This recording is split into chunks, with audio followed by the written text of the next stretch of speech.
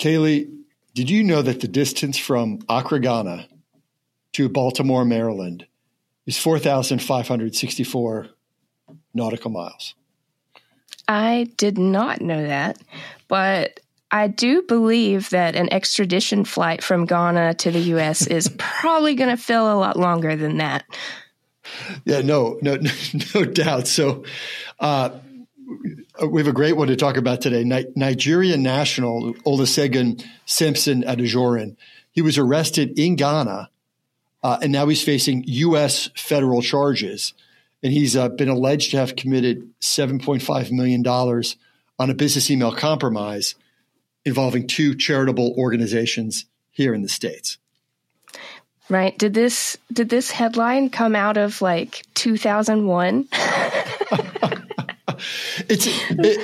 This stuff has been going on for as long as computers were connected to one another, but the arrests are new. This is awesome. Yeah. I mean, yeah. I think a lot had to come together. So it's the FBI's Baltimore field office. They led the effort, but they had cooperation from the FBI's legal attaché in Accra, Ghana. But also the Republic of Ghana has a pretty sophisticated economic and organized crime office, an office of the Attorney General, and a Ministry of Justice. They kind of all collaborated together to do something that I think for a lot of folks, even those who are pretty active in this space, didn't think this happened. Yeah. Right? It didn't. Yeah. All right. So let's talk about this scheme. How does it happen that there's two victim organizations in the state, right? You've got somebody in Ghana who pretends to be at least one of the organizations who have business email compromise.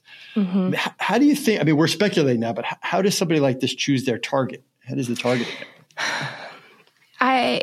I think it comes down to, there's a lot of factors. The amount of information that the criminal hacker can find online, especially through open source, just Google searches, social media, the company's website, LinkedIn, especially in this case, since he was posing as people from the organizations.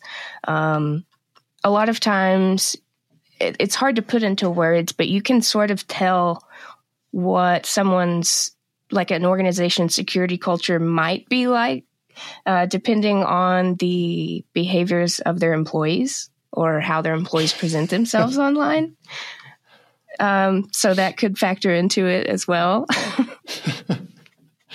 We'll have to wait for the trial probably to see what really happened here. But it's a fascinating story. I mean, from the indictment, which again are just all allegations at this point, it looks like he's alleged to have gotten the credentials of both victim one and victim two. And I think victim one was a charitable organization that provided investment services to the other charitable organization. So he pretends to be both sides here.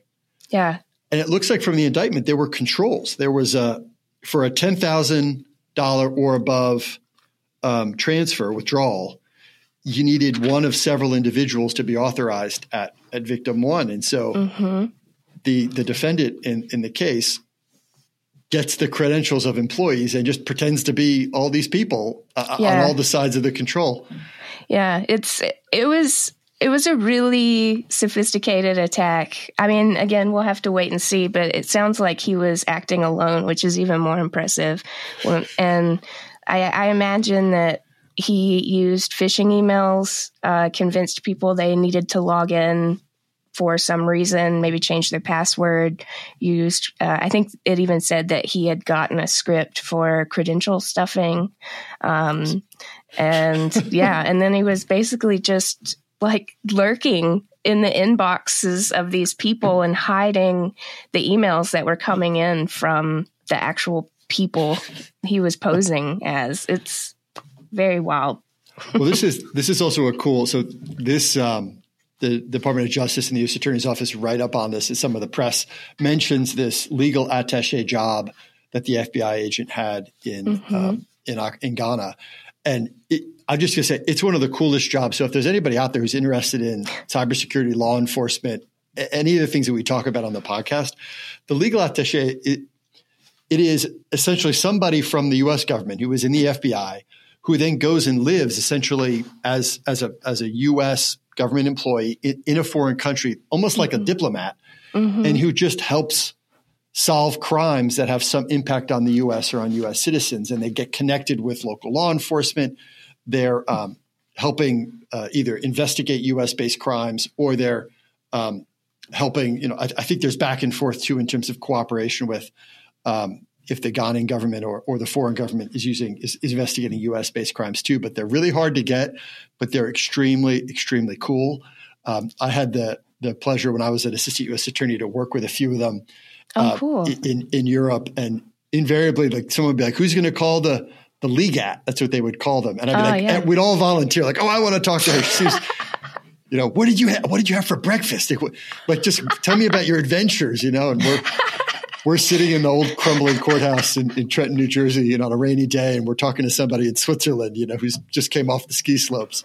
Yeah. But it's an absolutely fun job. So if there's anybody who's interested in that, you get to do really cool prosecutions like this. But nice job to the folks in Ghana and the folks in the U.S. for bringing these charges. And let's see what happens after that. I mean, $7.5 million is nothing to shake a stick at. So no, and it's also a great deterrence too, because there are we know, we've talked about on the cast. $30, $40, $50 million ransomware schemes out there, right? So if they're willing to do this and they do it successfully for $7.5 million, again, it's a lot of money, but it's not touching some of the bigger ones. Yeah. If you're a criminal scheme, and it's also a lot easier for law enforcement to investigate multi-party schemes because there's just more evidence to collect. If it's just one dude or a smaller organization, it can be harder.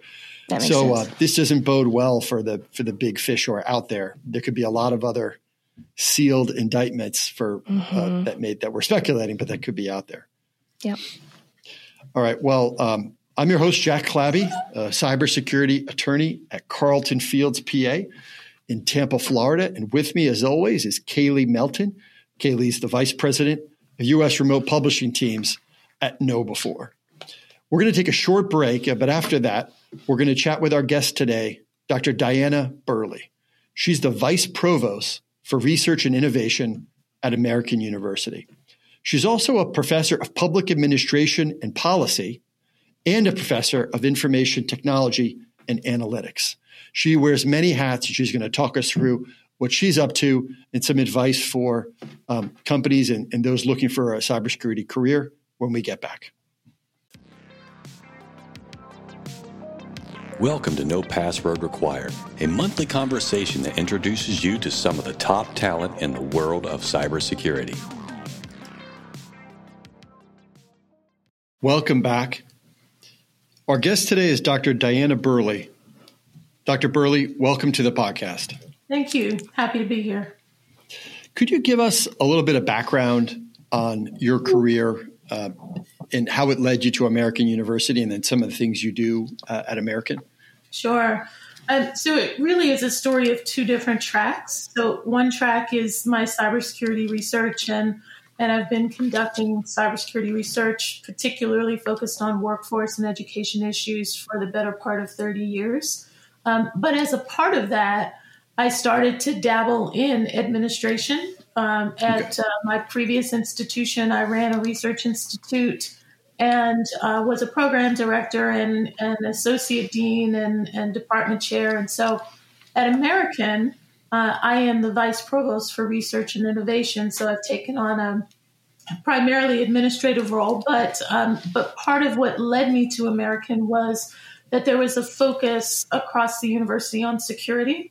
Okay. And cybersecurity as a component of that. So I felt like my area of expertise also blended well with what the university was looking for in terms of content. But my job as a vice provost for research is really to shepherd the entire research enterprise, everything from compliance to helping faculty members develop and submit proposals for externally sponsored work, helping to shape the research mission of the university, branding, et cetera. So it's really a very broad range of activities. And Dr. Burley, going back a little further, where did your interest, your academic interest, your professional interest in cybersecurity, how did that evolve? And then how did you get the training to come to your current role? Yeah, so I went to Carnegie Mellon for graduate study. And so in some ways you could say everybody there is doing something related to computers, even the actors. But my interest was always in the interface between technology and people. And helping to understand how people would interact and engage with that technology, and really thinking about not the mainstream, the people who were very excited, but the other people who perhaps were not excited or were unaware or didn't understand or just wanted to have more insight into how they would engage with the technology. And so that's really where everything started for me, was putting those two things together. And it sort of took a natural turn towards security, because I started looking at questions around securing individuals' data. And my initial research was on, this is back in the 90s.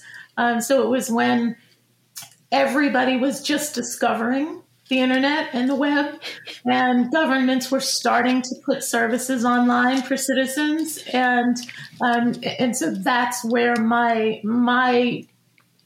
work started, and how it blended together people and technology. Yeah, there was a lot of tone deaf stuff happening early. I know where it was like apply for government assistance online, and people are like, what? Yeah, exactly. That doesn't compute, right? Exactly. Or even students in school being asked to do projects on computers when they might not have access to something, to that sort of thing. Right. So what is American University's role now? How do you see it in your current role in terms of educating policymakers and their staff? Is there outward facing work that American University is doing? Yes. So both inward and outward. So when you think about the students, the traditional students, whether undergraduate or graduate, we do a lot of work in helping future leaders, right? And making sure that we are giving them a breadth of understanding of how technology does and will continue to play a role in giving them that foundation.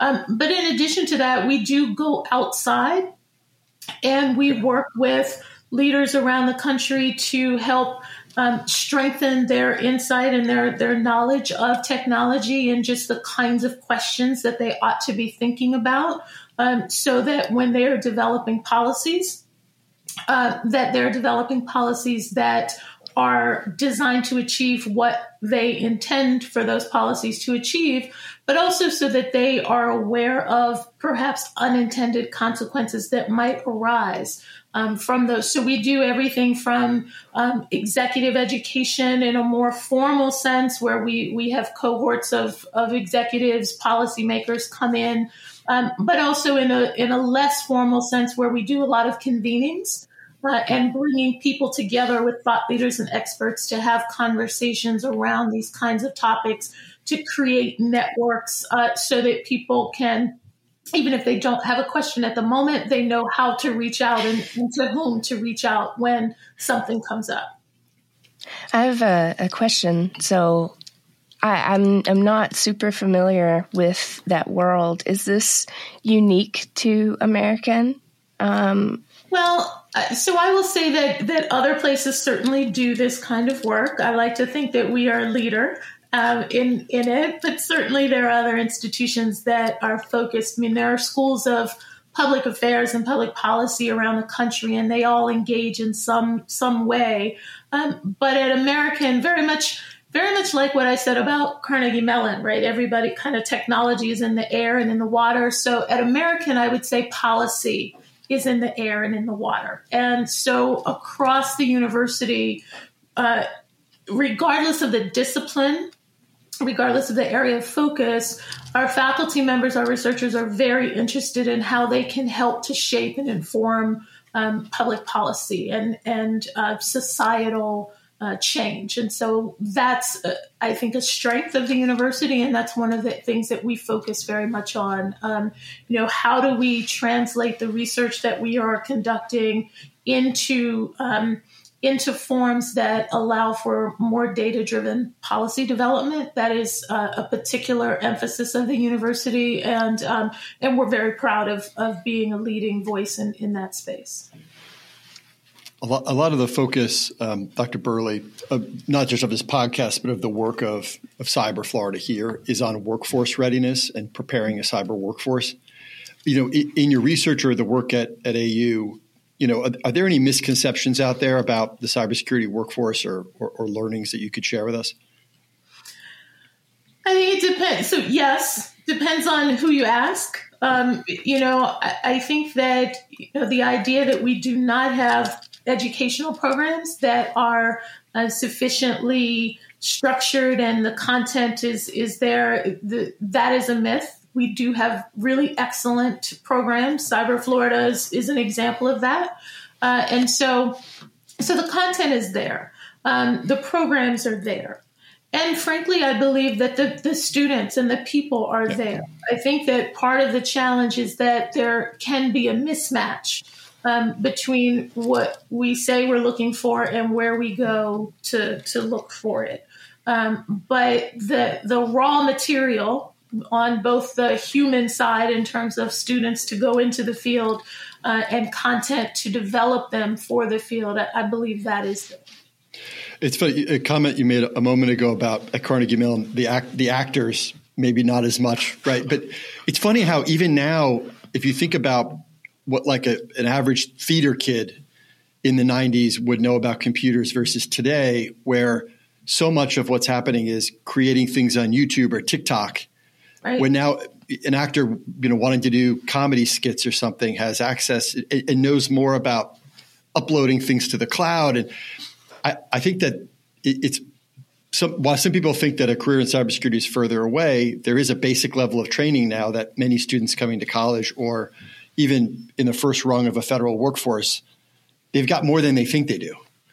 Absolutely. I mean, we talk about digital natives, those children, young adults who have grown up with technology in their hands from the crib, right? And so they have a fundamental, not necessarily complete understanding, but at least a fundamental comfort level and that's really step one, is having the level of comfort to be able to explore what the technology can do for you.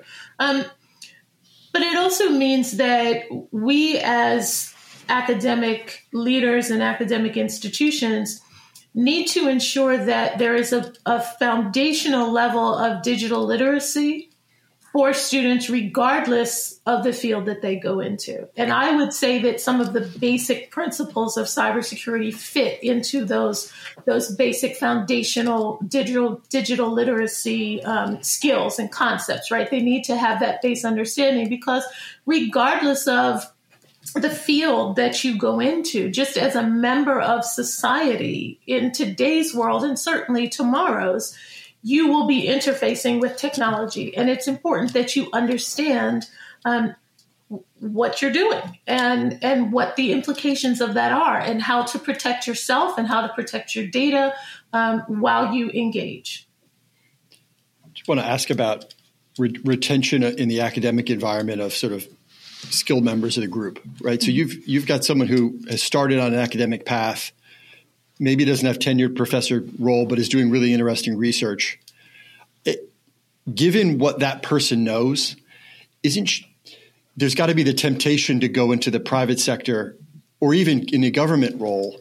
Mm-hmm. How do you work with someone like that to keep them on an academic path when the money or the influence there is so close, particularly at a place like AU that's in Washington, D.C.? Yeah.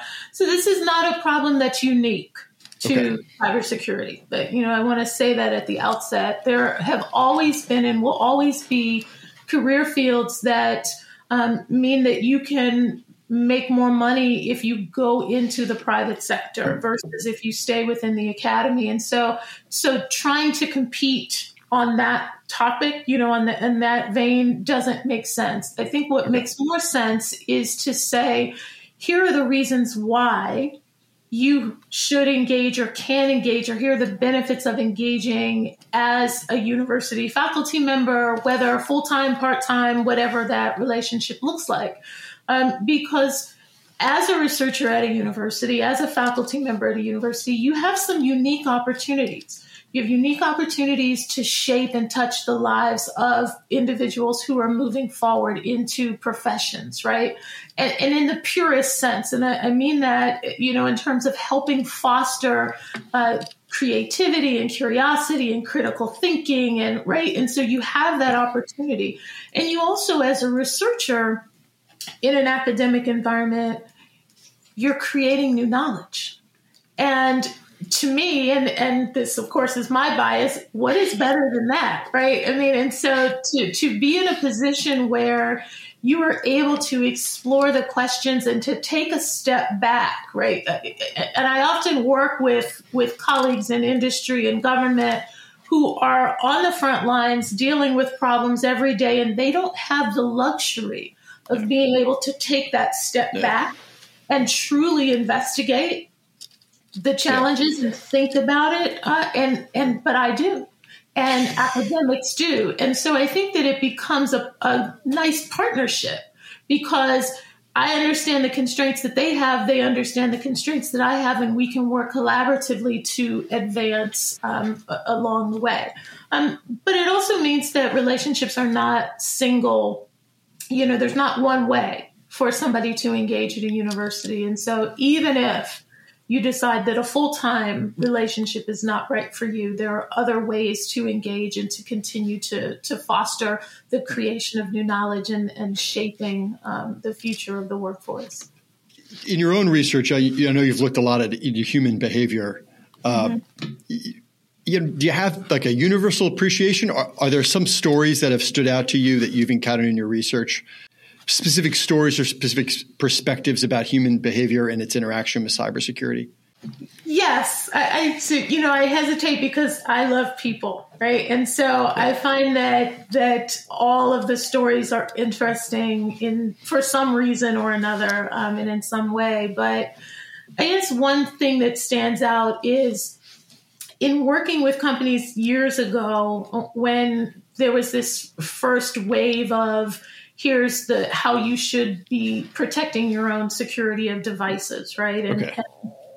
And so there was a real struggle, tug of war in trying to get individuals to change their behavior and do certain things with devices, or not do certain things, like not go into certain websites, or to dial into the corporate network using a VPN as opposed to not, right? Before it was mandatory to do, and we had some of these technical constraints. And one of the revelations from working with the employees and trying to uncover how we could help to shift their behavior was the recognition that while this device, this laptop, this cell phone, this BlackBerry at the time might have been given to me by my company, I very much see it as mine, right? It is my device. And there is a resistance to individuals saying, I'm going to follow what you tell me to do with my device, even though from the company's side, from the organization side, they're saying it's not your device. It's our device that we have allowed you to use so that you can do work for us. But the old adage, possession is 9/10 of the law, or whatever it is. So for employees, because they had that laptop or that BlackBerry or that's it, right? They felt like, it's mine. And so I am going to behave the way that I want to. And so part of helping the company shift the behavior, because it really was in the best interest of everyone for them to do these, take these security measures, there had to first be a recognition that the way that the employees saw the situation and the way that the company representatives saw the situation was different. You have to accept that as baseline, because once you accept that, you can then begin to develop strategies that address the reality of the situation as opposed to what you would like the reality to be. That's funny because that now it's like the bring your own device policies that have been in place for 10 years. It's literally your own device. The three words in there is I brought it from home. Yeah, don't tell me what to do with it. That's right. And that's the way it was even when we weren't, even when it wasn't your device. And even now, I mean, I can remember years ago giving a talk at in the Department of the Navy. And it was conversations around devices and who owns them and how do we secure them? And what if it's a personal device? And then it starts to go into questions of, well, what if it's a device that's implanted, right? It started with Apple Watches. You remember all of those conversations, right? But then it goes beyond that and says, well, what about a device that's actually implanted in a person's body? Right? Oh my goodness. How do we begin to wrestle with those questions? And it all comes back to human behavior and how people, from whatever their vantage point is, how they see the device and how they see who has the authority to make decisions about the use of that device and have that control, right? And perception is reality. And just because I think it's good for you doesn't mean that you think it's good for you. And so it becomes and because in some situations, okay, if I decide it's not good for me and I don't do it, I'm only putting myself in harm's way. Well, that's not the case. Yeah. With our networks, right? And so it becomes an educational process and one that has to start with a recognition and a respect for people's perspectives, because that's when you can then begin to work to shape behavior.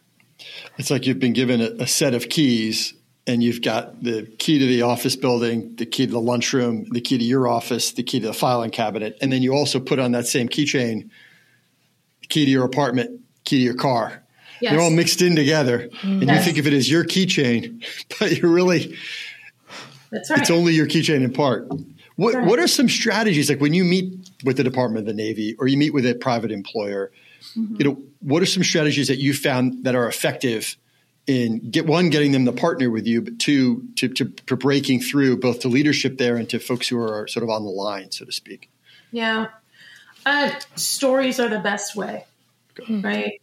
Because leaders, you can't go in and talk to an admiral and tell the admiral that people aren't going to listen to what he or she has to say.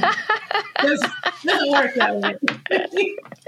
Even in the best of circumstances, it just doesn't work that way. And so, I find that storytelling is a very powerful tool and a story that both touches on something related to the people that you're trying to influence, but also a story that relates to you and what you or how you see the world and how that leader might see the world, because it makes it real to them. And then they can start to accept that it may not, the directive may not work exactly the way they intended for it to work, that resistance isn't always about defiance. And it's not about ignorance. And it's not about, right? I mean, there are different reasons why people resist, and understanding that, and it's often helpful to tell stories that demonstrate why somebody might have and exhibit resistance, that you then, and oftentimes I will take it away from a technology, right? I'll talk about something else and then bring it back to the technology space and find that is a good way of getting in, regardless of the group that I'm speaking with. I'm in cybersecurity education for adults mostly, and that's something. Part of that is something that I've always kept as like my own maxim of making sure that anything I'm teaching is having that personal connection, because that's the way you're going to get people to really connect with it. But adding that extra bit that you add of adding something of yourself in there as well. I think that's really beautiful. And I can see how that would help someone trust as well, whatever you were saying, because if you're sharing something, you're obviously putting yourself subconsciously in a vulnerable space. Like, this is who I am. So I really love that. Thank you. Yeah. People, it resonates with people, right? You have to engage with people as people. And I think sometimes we get so caught up in the mission, even an admirable mission, a good mission.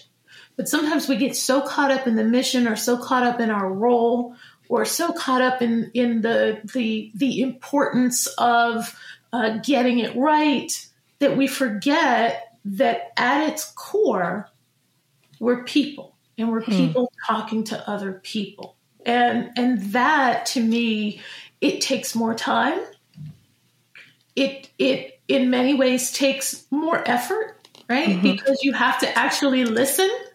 You can't resonate, something that you say can't resonate if you don't know anything about them, right? So you have to actually engage with them to understand, and that can take more time. And it is a delicate balancing act, because, I'm certainly not going to sit here and say you have all the time in the world, right? I mean, there are time pressures. And so, as an academic, people are like, oh, you don't think there are any time pressures? No, there are time pressures. There are constraints. There are resource constraints, time constraints, personnel constraints that we all have to work within.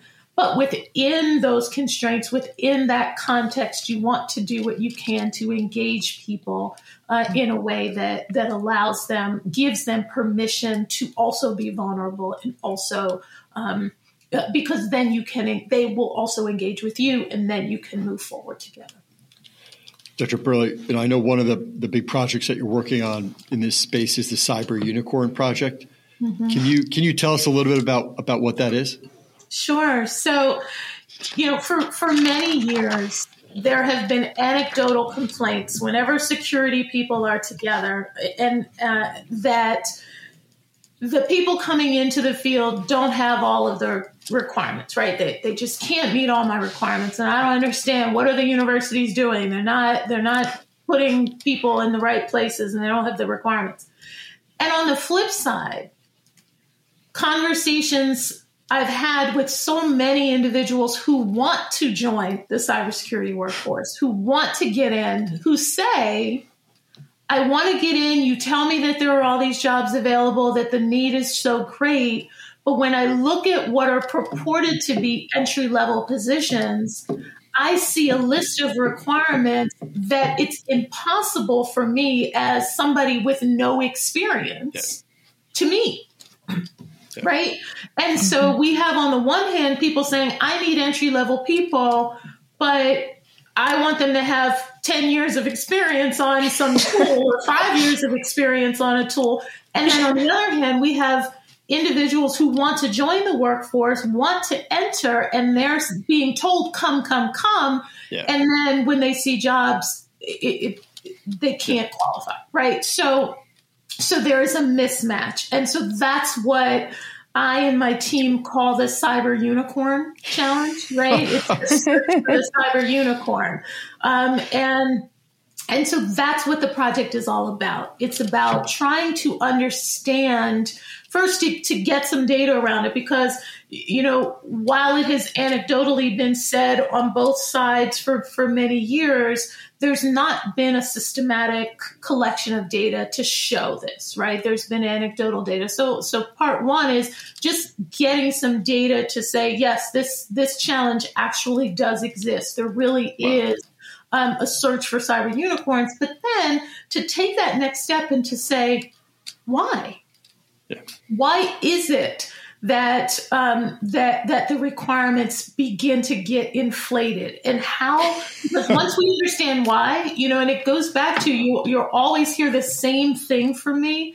If you understand the essence of why, you can develop solutions that will address the challenge, right? Mm-hmm. Whether we're talking about people or the people who develop position descriptions, right? And so the question is why? So what we're doing right now is we're actually conducting interviews with HR managers. who are responsible for putting position descriptions together, whether and recognizing that they don't do it alone, right? They work with the subject matter leaders, but just to get an understanding of how these position descriptions become what they are, and some essence of understanding why, so that we can then put forward some suggestions as to how we can remedy this problem and stop searching for cyber unicorns. Dr. Burley, my wife is a chief people officer for an education technology company, and she talks about this issue in the abstract a lot, which is she'll get a input from an engineer or something about these are the 30 things we need the next person to have. And she's like, you don't have these things, right? You don't have 20 of these things. What are you talking about? And so I have started to see companies put, when they put up job descriptions in the cyberspace, and I look at a fair amount of these when we do gap assessments for clients, I'll see, okay, well, what are you posting? If you say there's an acknowledged gap, great. Who are you actually looking for? And maybe 1 out of 10 will now contain a line or two that says, women and minority applicants or people of color applicants, studies have shown that they are less likely to apply if they don't meet every single one of the criteria listed. We want to let you know that these are recommendations, not so. Like I've started to see that. That may be a result of what you're doing, but that seems very powerful to me to try to address it by saying it explicitly. It's again 10% maybe anecdotally of the last 30 I've looked at. That's good. I've started to see those kinds of statements as well, and that's the next step from that distinction between preferred and required qualifications, right? And the idea that if you meet the basic or the required qualifications, if you have some of the preferred ones, that's gravy on top, but you don't have to have them, right? So that's the next iteration.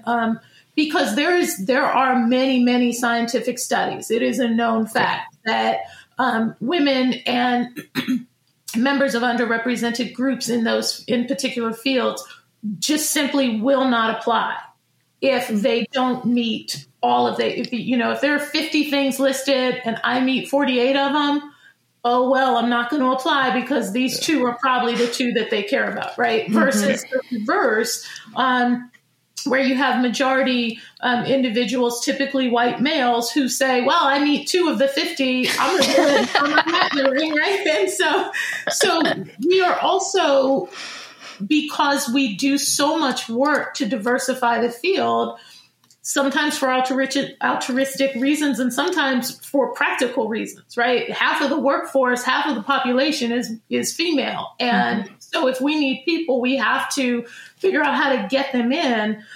We must recognize that we have to adjust the way that we are putting position descriptions out there, because we are actually unintentionally putting barriers up to getting our workforce in the door. Has it been challenging? What has it been like to recruit HR professionals for this project? Are they on board with it? Do they resist? Do they have to get approvals? How does it work? All of the above. Okay.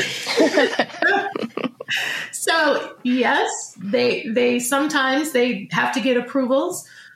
Sometimes they resist, and when they do resist, we try to again understand, why are you resisting, and what assurances can we give you to get you to engage? And so if any HR professionals are listening to this podcast, please reach out. The data will be anonymized. There is no reference to specific individuals or departments or agencies or any of that.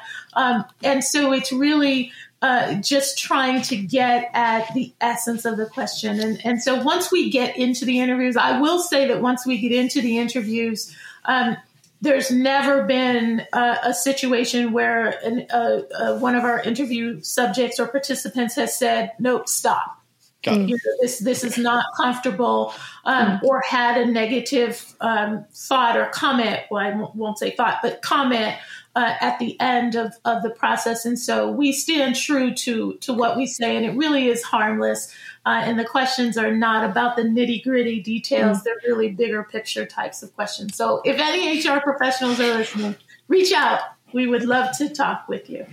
If just to round this one out, I mean, I don't know what your time frame on it is, but when you've gotten the research done and you've had a chance to analyze the results, is there an expectation that you would share those either with the participants or with the community at large? Absolutely. How would the results get out there? Absolutely. So yes, we are hoping to be able to share sometime in the, at least preliminary results, sometimes right at the beginning of February, but that depends. If we get a whole host of new individuals who want to interview, we will hold and conduct those interviews. We will share with the interview participants, first. Okay. Again, anonymously, they won't be able to tell who's who, but at least let them get some insight and offer opportunities to have conversations, follow-up conversations with them if they want that. But then producing a report and making sure that this is insight that we can share with the whole community, because we do think that this is a problem that can and needs to be addressed. All right, well, we'll take a short break now, and when we return, we'll talk with Dr. Burley about our lifestyle polygraph. So everybody, please stay with us. You're listening to the No Password Required podcast. We cover cybersecurity and a lot of other stuff. Welcome back. As many of you know, the lifestyle polygraph is a test used by the federal government to determine if a person is worthy of learning some of our nation's most important secrets. Here on the podcast, we use this technique for only slightly lower stakes to determine whether our guest can join our fantasy cybersecurity squad. Dr. Burley, are you ready for the lifestyle polygraph? I am ready. Awesome. All right, question 1. Which of these do you look forward to more? The changing leaves of the fall or the cherry blossoms? The leaves in the fall. Love the cherry blossoms, but the leaves in the fall for sure. There's also less tourists, I think, in DC for the changing leaves than there are for the cherry blossoms. And more, and it's distributed more, so you can go places that aren't quite so crazy. It's in fact, as a Washingtonian, I don't go to the tidal basin. There are other secret places that have beautiful cherry blossoms that we don't tell the tourists about. So, I think the cherry blossoms were out for about a week or two, a couple of weeks, and I lived in DC for 4 years at the beginning of my career. And the pictures, though, we have of the 1,000 pictures we took during our 4 years in Washington D.C., 900 of them have cherry blossoms in them. It was like we only took photographs of ourselves at DC for those 8 total weeks that we were living there. Like, I think a couple of them are still up in the house, but who knows? But that is nice having. That's one of Florida's. There are a lot of really positive things about Florida, but we really don't get the 4 seasons. Not having the changing leaves really does stink. I wish we had a little more of that down here. Yeah, I don't know if I could handle like a palm tree Christmas. I'm not a big Christmas person, but it being very hot at Christmas is just weird to me. Yeah. I have family in Florida. My mother and daughter are there, and they just talk about how many lights and people put up to compensate for the fact that it's still warm and the flowers are still blooming and the palm trees billowing in the breeze. So. All right. Question number 2. Where are the secret cherry blossoms in Washington? No, I'm just kidding. Number 2. What piece of advice would you give to all cybersecurity executives? Listen. Listen to people. Really, you have to take that step back. And again, I understand the pressures that everybody is under, truly. But if you can just take that step back and listen to what is motivating people, it will help you as you are trying to mitigate risk, because that's really what cybersecurity is all about. It's about mitigating risk. And And so it's important to understand really where you are so that you can be more effective in that process. This is not an official question for the lifestyle polygraph, but Dr. Burley, as your career, you have a research career, and then over time you've taken more and more administrative responsibilities on, and so you have sort of two parts of your professional career, among many other things, I'm sure. But how do you are you different as an administrator than you are as a researcher? Do you have to listen differently? Are there different parts of your personality that come to the front when you're leading versus researching? I don't think that I'm different. You're probably not the best person to ask. You probably need to ask the people that I interact with. They have a different answer. But I don't think that I'm different, but I do think that each piece of me informs the other piece. No, I don't think that I would be as good at listening as an administrator if I wasn't a researcher who focused on that, right? And who understands that. Because, I'll give you an example, right? As an administrator, as a manager, you're often managing change in an organization, whether it's in personnel, at AU right now, we're implementing a new ERP system, right? So there's always changes that you are managing through. The insight that I have from being a researcher and helping companies and agencies understand how to navigate through digital transformation, particularly in the cyber realm, but even larger than that, has given me lessons that I then take advantage of as an administrator. So I think that I hope that it informs that I'm the same person, but that the different pieces of me inform each other. Thank you. That's a very good answer. So, number 3. What would be the ultimate dream team for conquering escape rooms, whether it's a mix of attitudes, unique skill sets, or different collaborative strengths? Describe the perfect 4-person crew that you think would just smash an escape room. Oh, boy. We need somebody who breaks rules, and we need somebody who is firm against, breaking rules, right? I feel like we need that yin and yang, right? We need the counterbalance for everything. And so I'd want probably an artist or a musician because they're creative and they think in a non-scientific necessarily way, right? And then a scientist because they think in that very linear way. And so I'd want these opposite counterbalances to each other. But everybody also has to be fun because if you're not having fun, what's really fun? You got to laugh through it all.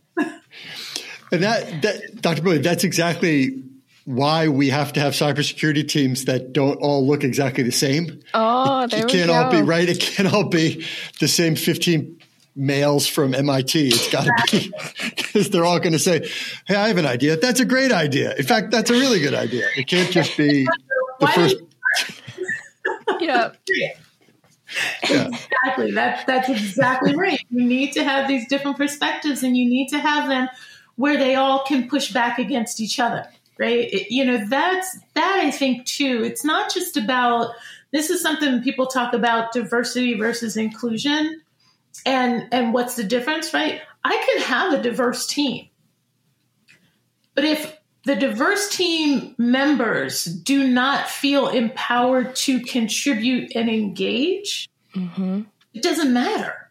Right? Because if I have an artist and a scientist, if I have a pessimist and an optimist, but only the one half of that, the scientist and the pessimist are the only two that feel empowered, and the artist and the optimist have been brought in, but they don't feel that they have the power to engage, then it doesn't matter that they're in the room. And so that's why it's so important that even as we think about diversifying teams, that we recognize that we also have to create a culture that makes people feel a sense of belonging in that room, in that team, around that table. Because once there is that comfort level, then they engage, then they feel safe, right? There is psychological safety to contribute and to share the ideas, because their ideas are going to come out and sound very different than the other ideas, but we need that,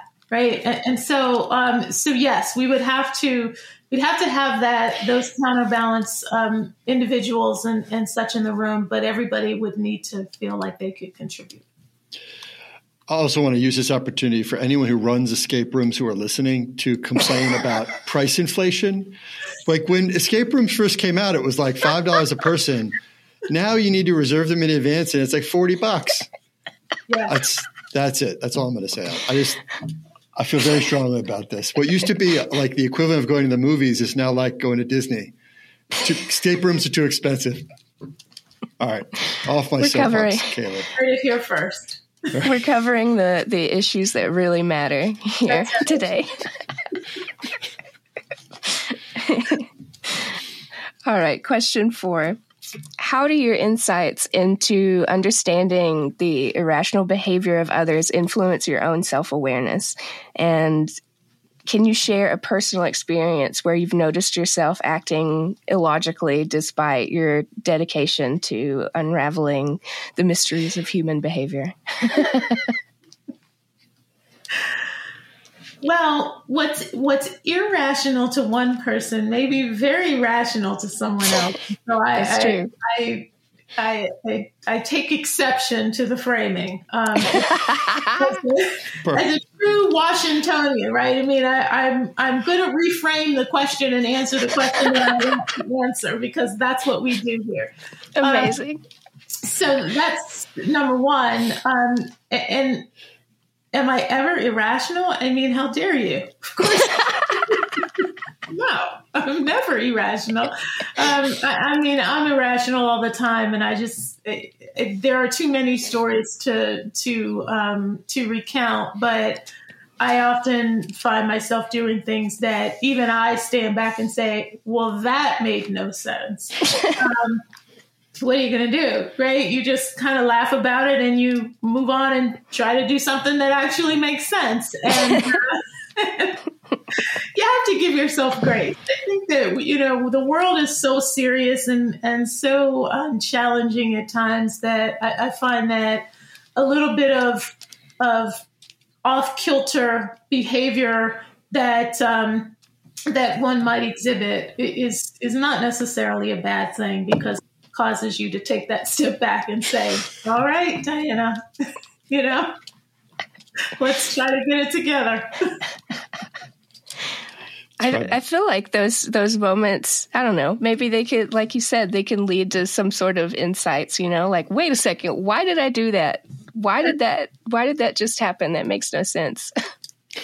They can. They absolutely can. And sometimes, and I don't want to give the impression that I'm always so self-reflective. And sometimes I am. Sometimes I'm self-reflective. Sometimes I'm reflective of other people. And sometimes I'm not, right? And sometimes I just take it as that made no sense, and I'm too tired to try and figure out why I did that thing right now. So I'm just not even going to deal with it, right? And I have those moments too.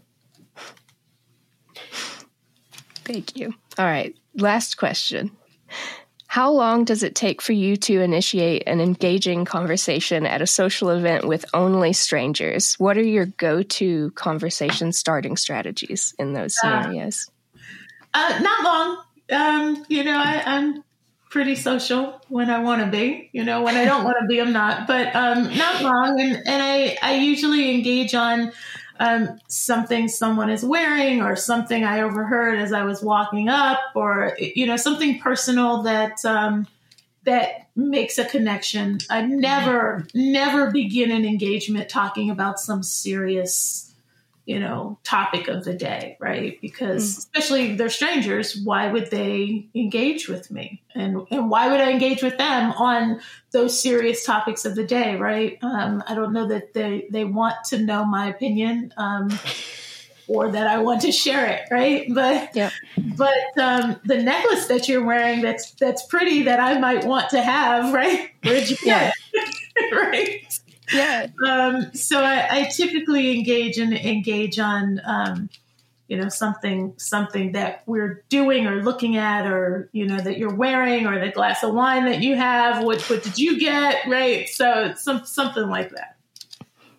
Dr. Burley, do people in Washington, D.C. talk more about politics, do you think, than other places where you've lived? Like, is D.C., will that conversation turn to politics more quickly or easily than it would outside of Washington, D.C.?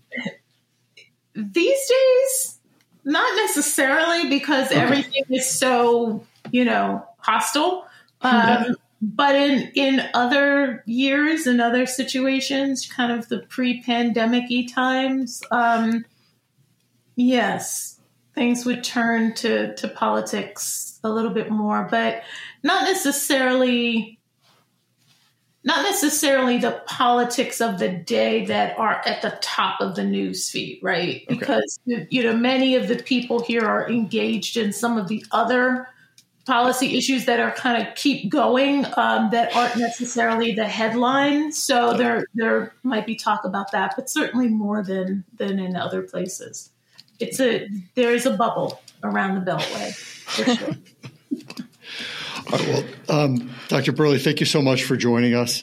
Now, if our listeners want to connect with you, particularly if they wanted to get in touch with you about the Cyber Unicorn Project, what's a way that they can do that? So you can reach out to Cyber Florida about the Cyber Unicorn Project, or you can send me email. And my email address is just dburley@american.edu. And you can also look me up on the search if you can't remember that email address. But happy to engage with everyone. These are important topics, and I'm always interested in hearing people's perspectives. And so reach out. Love to chat. Thank you very much, Dr. Burley. Thank you. Kaylee, I think our listeners want to know, did Dr. Burley pass the lifestyle polygraph?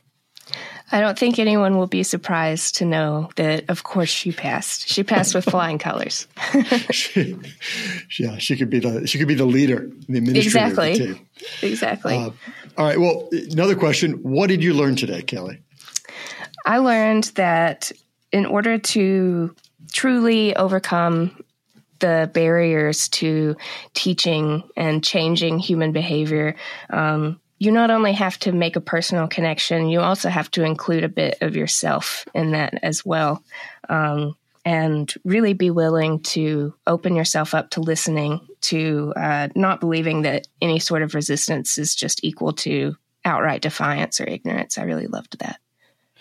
And I learned on the escape room question about this idea. It's good to have artist or musician who is someone who may be aligned more with rule breaking or creativity, but that it still is important to have that counterbalance with someone who is a rule follower and to let those two interact. And I think, probably for many of us, we don't have just one of those roles in our professional or social relationships. I know there are definitely times when I'm the equivalent of the artist or the musician. And there's definitely times when I am the rule follower, and I can point to exactly who the artist or the musician equivalent is, who's on my team. Absolutely. Or I'm on their team, as the case may be. So for the entire No Password Required team, I'm Jack Clabby. Thank you so much for listening, and we'll talk again soon. Thank you for listening to the No Password Required podcast. You can find us on social media at No Password Pod. Please remember to rate, review, and subscribe to the No Password Required podcast. And if you know someone who might like it, please share it with them. The show is produced by Cyber Florida. And a special thank you goes out to our friends at Carlton Fields. If you'd like to learn more, visit our website, cyberflorida.org/pod. All opinions expressed by the No Password Required podcast participants are their own and do not exclusively represent the views and opinions of Cyber Florida.